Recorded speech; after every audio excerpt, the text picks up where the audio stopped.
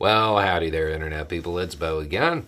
So, today we are going to talk a little bit about the Fox News Network and the likelihood of another suit, and how Tucker, even though he is no longer on the network, may still be leading to some issues for Fox.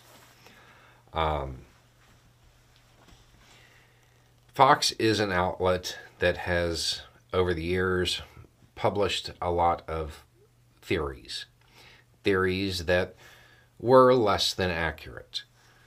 And it has been to court a few times over this. There have been some pretty large payouts recently.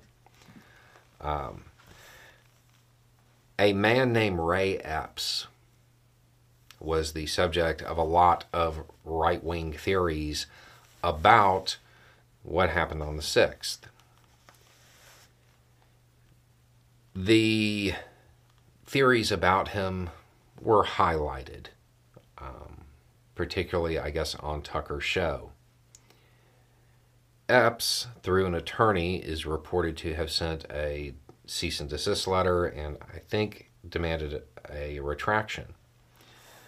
And reporting says that Fox has not responded. The next step in this process is a suit. I am not certain which theory showed up on Fox or on Tucker's show. There were a whole lot about this guy.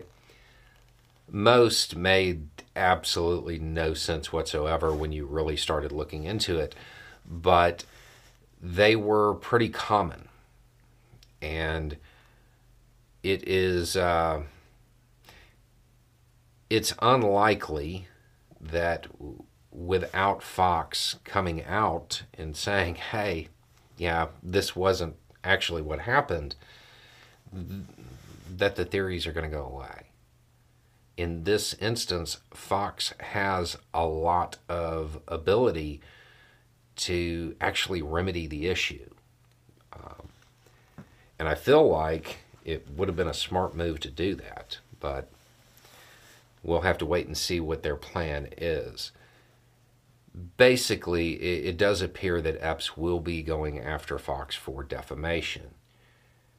When you look at the harassment his family received, my understanding is they had to flee the state that they were living in. The potential payout.